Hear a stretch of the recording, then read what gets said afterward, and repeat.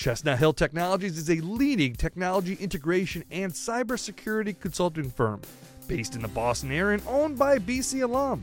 CHT provides world-class strategy and consulting to Fortune 500 and mid-cap firms throughout New England and nationally, including State Street Bank, Amaj Pharma, and Intel Corporation. Check them out at chestnuthilltechnologies.com. That's chestnuthilltechnologies.com. Hello, everybody. Welcome back to another Minutes with Mew presented by Chestnut Hill Technologies. I'm Mike Galtieri. So happy to be back in 2020. Survived COVID and kind of survived the craziness so far. And BC looks pretty good. 1-0. A nice victory. 26-6 over the Blue Devils in front of no fans down in Durham. And we're lucky enough, of course, with Minutes with Mew now to be joined by Scott Mutryn. You heard him on the Learfield IMG Sports Radio Network. He called the game. He was still at Chestnut Hill alongside John Media-Perel, Pete Cronin. First of all, Scott, thank you for coming on. And just let our fans, let the Eagle fans know what it was like calling the game from Chestnut Hill. Well, it's weird. It's weird going to be calling a game this week with no fans. I think that was the weirdest thing. Not being there is a tough thing because you can get a feel of the game by watching it and get caught up in the emotions of it. And when you don't have the fans there and all that, it feels like you're just watching a practice or a scrimmage.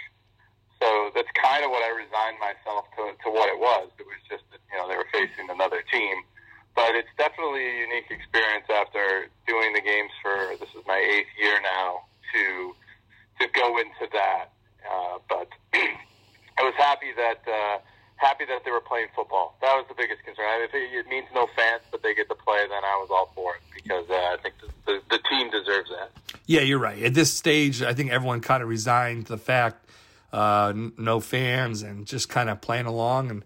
But bigger story, nice win for the Eagles, 1-0, 26-6 wins over Duke. Just from a general perspective, what did you think of the win? Jeff Hafley's first win at the program, a nice overall performance, I thought, from afar. Yeah, I was really excited for Coach Hafley and the guys. I mean, if you listen to the way he spoke in his post-game interview with the ACC Network, you could feel his genuine sincerity and thankfulness and appreciative of the moment and appreciative of all the sacrifices the kids made to play, to go through it. 'Cause it's not easy. You're asking these guys to sacrifice some personal freedoms. You're being a college student. They had to put a lot of that on hold so that they could get this season off. And it sounds easy in practice, but in theory, but in real life, it's not easy to do that. And I think he really appreciated that. And it was great to see a complete team effort. I think that was the one thing you noticed, that all phases really chipped in, and it was a thorough game. And the biggest thing I noticed from this new era and this new coaching staff is that at halftime, BC was struggling to protect the quarterback, and Duke was moving the ball pretty easily. And there's some concerns how they were going to stop that. And the adjustments that were made on both sides of the ball at halftime went in and just kind of shut the door towards things. On defense, they were able to shut Duke down pretty much, turn them over in their own territory. And then on offense, they were able to get Phil Jurkovec a little more time to throw the football, and he was big in the second half. And I think that's something as a fan of the program that you like to see. You like to see the ability to, see what they're doing, make the adjustments, and then implement those adjustments and be successful with it. You mentioned Jurkovec, Phil Jurkovec, 17 of 23, 300 yards, 2 TDs. As a former QB yourself with BC, always like to get your perspective. How would you kind of grade out his performance here? Is a transfer from Notre Dame, hasn't had a lot of playing time over the years. How did you think he fared? Well, I'll tell you what, I haven't seen him in person, but 6'5", 230 is an impressive physical specimen. So when he walks off the bus, that's impressive to see. I think in the first half you could see, and you could tell he hadn't played a game in 3 years. I think he was a little slow in his reads. I think he got a little shaky once he got hit a couple times. Although the offensive line gave up 6 sacks, I think a couple of those can be put on him because it was just taking him either too long to get through his progressions, or he wasn't escaping to the right spots where the offensive line was blocking to. So I think he got banged around a little bit. and I think that first interception probably made him a little apprehensive, but he came out in the second half and literally wiped the slate clean, made some great athletic plays. I mean, the throw to Hunter Long for the 9-yard touchdown where he comes out on play action and is able to brush off a defender, keep his eyes downfield, and throw a ball that with some arc and with some trajectory into a spot where Hunter Long could make a play, showed a lot of poise for a guy who hasn't played in a while, but it was good to see that that's in his arsenal. I mean, I think he's only going to get better as he gets more and more experience. There's going to be some, his release is a little bit long at times, but physically it was impressive to watch him stand in there, take some hits, and deliver the football. He really showed a lot of toughness and a lot of physical ability. I think as a BC fan, you're going to be psyched to see this guy mature and only get better. I really think, I hate to use that cliche, the sky's the limit, but it really is for him. He's got a lot of physical tools, and I think Frank Cignetti does a really good job of calling plays that suit his ability, and did a good job in the drop-back game and in the play-action game to give him some good looks and to give him some opportunities to take some shots and make some plays. Zay Flowers as well, the receiving end. When I think about the offense, he really sticks out. Obviously, that great play along the sidelines with the juke, a couple TDs, 5 receptions, 162 yards. Just what do you think about him, his performance? Nice to see a wide receiver really step up for BC, Scott. Yeah, you don't see a lot of that, or you haven't traditionally seen a lot of that from that position at Boston College. He really has a lot of shake and speed to him. I think he's fast, yes, going forward, but I think his quickness laterally is what really sets him apart. His ability to make defenders miss in space is a unique talent that is something that BC really needs, because that when you have that ability to make someone miss in space, you can make a 5-yard pass into a 20-yard gain, and that explosiveness can put a defense on their heels, and they have to respect that. And when you do that, it only helps to make David Bailey, Patrick Garwo, and Travis Levy in the running game better, and the offensive line. That it frees up some space. And he was great. They're missing Kobe White. I think you're going to see Ethan Williams get a little more involved in the passing attack. I like his skill set. And Jalen Gilf, the transfer from Ohio State, had a touchdown call back for a penalty, but he's got some size and speed. And then you're going to have the next great BC tight end in the NFL, Hunter Long. There's some weapons there on offense. So Zay is a game breaker for sure, and it's really nice. And his skill set is quite unique to the BC offense. But there's some other guys around that can make some plays as well. On the other side, the BC defense, you mentioned earlier in this podcast, the first half, a little bit, bend but not break, 6 points, and then they shut out the Blue Devils in the second half. How do you grade out the defensive side, Scott? Yeah, I think they did a good job in, turning Duke over. You watch two Duke turnovers were in BC territory inside the red zone. Yes. Duke was 0 for 3 in the red zone. That's a glaring stat right there. BC still struggling a little bit on third down, getting them off the field, and Duke had, Dave Cutcliffe does a good job with his scheme and to getting freeing guys open. But I think you see it's because of Jeff Hafley. You watch how those defensive backs play the football. They attack the football. Josh DeBerry's, I think it's an interception. They call it a fumble recovery, but that play is a catch that he just attacks the football and finishes the play and rips it out. And that's a play that that you learn. You watch in the NFL. That NFL DBs. I was watching last night's Patriots. Seahawks. I was watching 2 nights ago when watching the Patriots game. You watched that the Seahawks kind of did that same thing, and their NFL coaching techniques.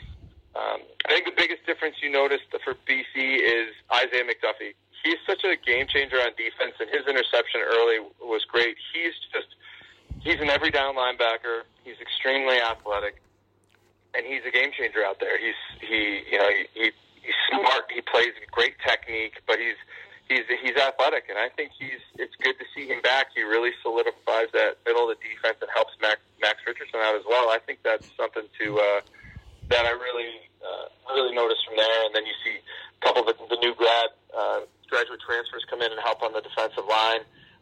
That depth helps, but the secondary, you notice the difference, and that you can see that Jeff Hafley's the defensive backs coach, because watch how those guys play, how they run the ball, how they attack the football, how they tackle. Those are things that are taught to them and that they learned and they've exceeded at. And you watched 5 defensive backs for BC make plays in that game, and that's something that, with all the passing and all the spread offenses in college football today, you're seeing 5 defensive backs making plays. That's encouraging sign for BC. And then just to kind of put a bow tie on that, and you mentioned the turnovers, special teams turnovers. Duke, they had 5 turnovers. They're killing themselves this week. But how do you grade out BC on the special teams front? Chestnut Hill Technologies is a leading technology integration and cybersecurity consulting firm based in the Boston area and owned by a BC alum. CHT provides world-class strategy and consulting to Fortune 500 and mid-cap firms throughout New England and nationally, including State Street Bank, Amaj Pharma, and Intel Corporation. Check them out at chestnuthilltechnologies.com. That's chestnuthilltechnologies.com. Did well, missed the dreaded extra point, which is always frustrating, but made 2 field goals. So those are big, especially the last couple. I think the big drive, like a lot of people said, the Barry fumble one kind of was the turning point. I thought when BC went up by 10-6, Duke was driving and they were able to turn Duke over there. And once that kind of in the beginning of the third quarter, once that happened, the game really changed. I think you really noticed that BC kind of figured it out on offense, and then defensively they gave them some yards, but they really didn't give them a lot of opportunities to make big plays. And then Duke kind of just continued to play into them and into those mistakes and just turning the ball over. And when you turn it over 5 times, it's really tough to win. So I thought that's something that you definitely noticed from that game. I get this question a lot too, Scott, as BC's 1-0. How do you think the program's different, at least in attitude, between Adazio and Hafley? And what's your take? I know you haven't spent a lot of time around the program with COVID and everything, but what's your general take now of how the program, if there is any difference really, between the 2 coaches? Yeah, I mean, I can give an answer right now. I don't think it's very validated because I haven't been around the team and the program. But from what I've noticed is and from what I've heard, it's just a different type of approach. I think Coach Hafley he's a younger coach that really relates to his players. I think he uses his NFL pedigree and some of the NFL pedigree on that staff to kind of show and teach these guys that, hey, this is where we come from. This is what we can do. What we're teaching you is NFL stuff. I think he really buys in to helping the kids out and giving them an opportunity to succeed. And he really he positively educates them, pushes them. He pushes them hard. That's what we've heard. That he gets on them, but he expects a lot out of them, but he also rewards them for that. And I think you notice that his sincerity, he's prepared. He's very prepared, and he's very diligent in how he goes about things. And he puts his players in position to be successful. But, I mean, this is for me from afar. This isn't from even seeing a game day warm-up or anything. I don't really – I'd really like to qualify it in 3 months. You know what I mean? Yes, yeah. From first glance, this is what you get. And from having met him before COVID happened and his staff, I was fortunate enough to meet the staff, genuine good people that really worked for the betterment of the kids, and really it's a younger generational staff than what you had before. And Coach Dazio, he did a lot of good for that team and for the kids and that. I just think it's just a different mindset. I'm not going to say which one's better or which one's worse. I'm just saying that's the difference that you notice. Yeah, I think that's probably the best way. As you mentioned, it's just a different generational coaching staff now. That's what it is. All right, Scott. Before we wrap it up here, it's just a different way in which they go about their teaching. Coach Dazio is a little more from the older school, which is that's what I grew up with. That's what I saw, and that's what I do. And I think Coach Hafley comes from a different generation of coaching, and that's how his generation goes about it. Neither one's wrong. It's they're all trying to help better the kids and get them better. I just think they're different approaches, and that's the biggest thing that you notice. Yep. So I gotta be honest with you. This is one team I saw on the roster now coming up in Texas State. I know nothing about them. The Bobcats. What's going on? What can we expect at the Heights this Saturday? We're game number 2, first home opener. Yeah, it's like a nice little night game and a cool fall evening in Chestnut Hill. I think Texas State has they have a pretty decent offense. Their quarterback's dual threat, can throw the ball around a little bit. They're a little better than than probably people would expect or think, but they're going to have some talent, some offensive talent. I saw that from some of the stats and going into this week's game. So their quarterback put up some pretty decent numbers their first game. I think that you just want to see how Jeff Hafley and the guys respond to this first home game, no fans, kind of in the evening, and how they handle it on a team that's not on the level of an ACC opponent, but it's their first home game. It's going to be interesting to see, because BC, if they can hopefully win this game, then it sets up for a nice battle against North Carolina, who's a team that's definitely on the rise. A lot of people love North Carolina. Yeah, yep, and we've heard that before. North Carolina, I feel like they're every 5 years or so they seem to be a hot team. But I do like Mac Brown, and they have a really good quarterback. Howell's a pretty good quarterback, and Mac Brown's going to get a lot of good players in there, because he's done it before and he knows how to recruit some talent there, and he's done that, and people have said that. So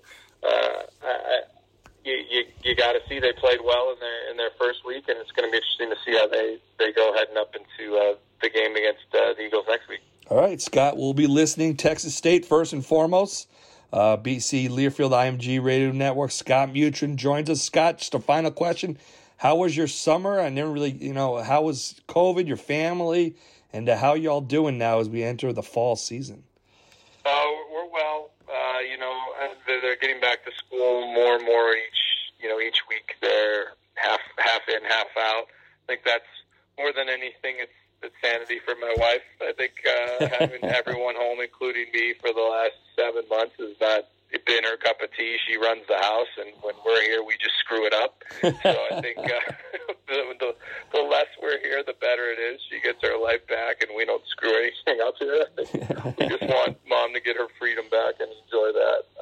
For me, I started a new job the month before COVID started, so that was interesting. And I've been working from home, but the Peloton has gotten a lot of workouts, so I think that's the biggest thing that I've been able to do, is have that. That's how I spent my off season. There you go. Hey, it could be worse ways. Gotta keep the dad bod off, Mike. That's the biggest thing I've avoided, is avoid the dad bod.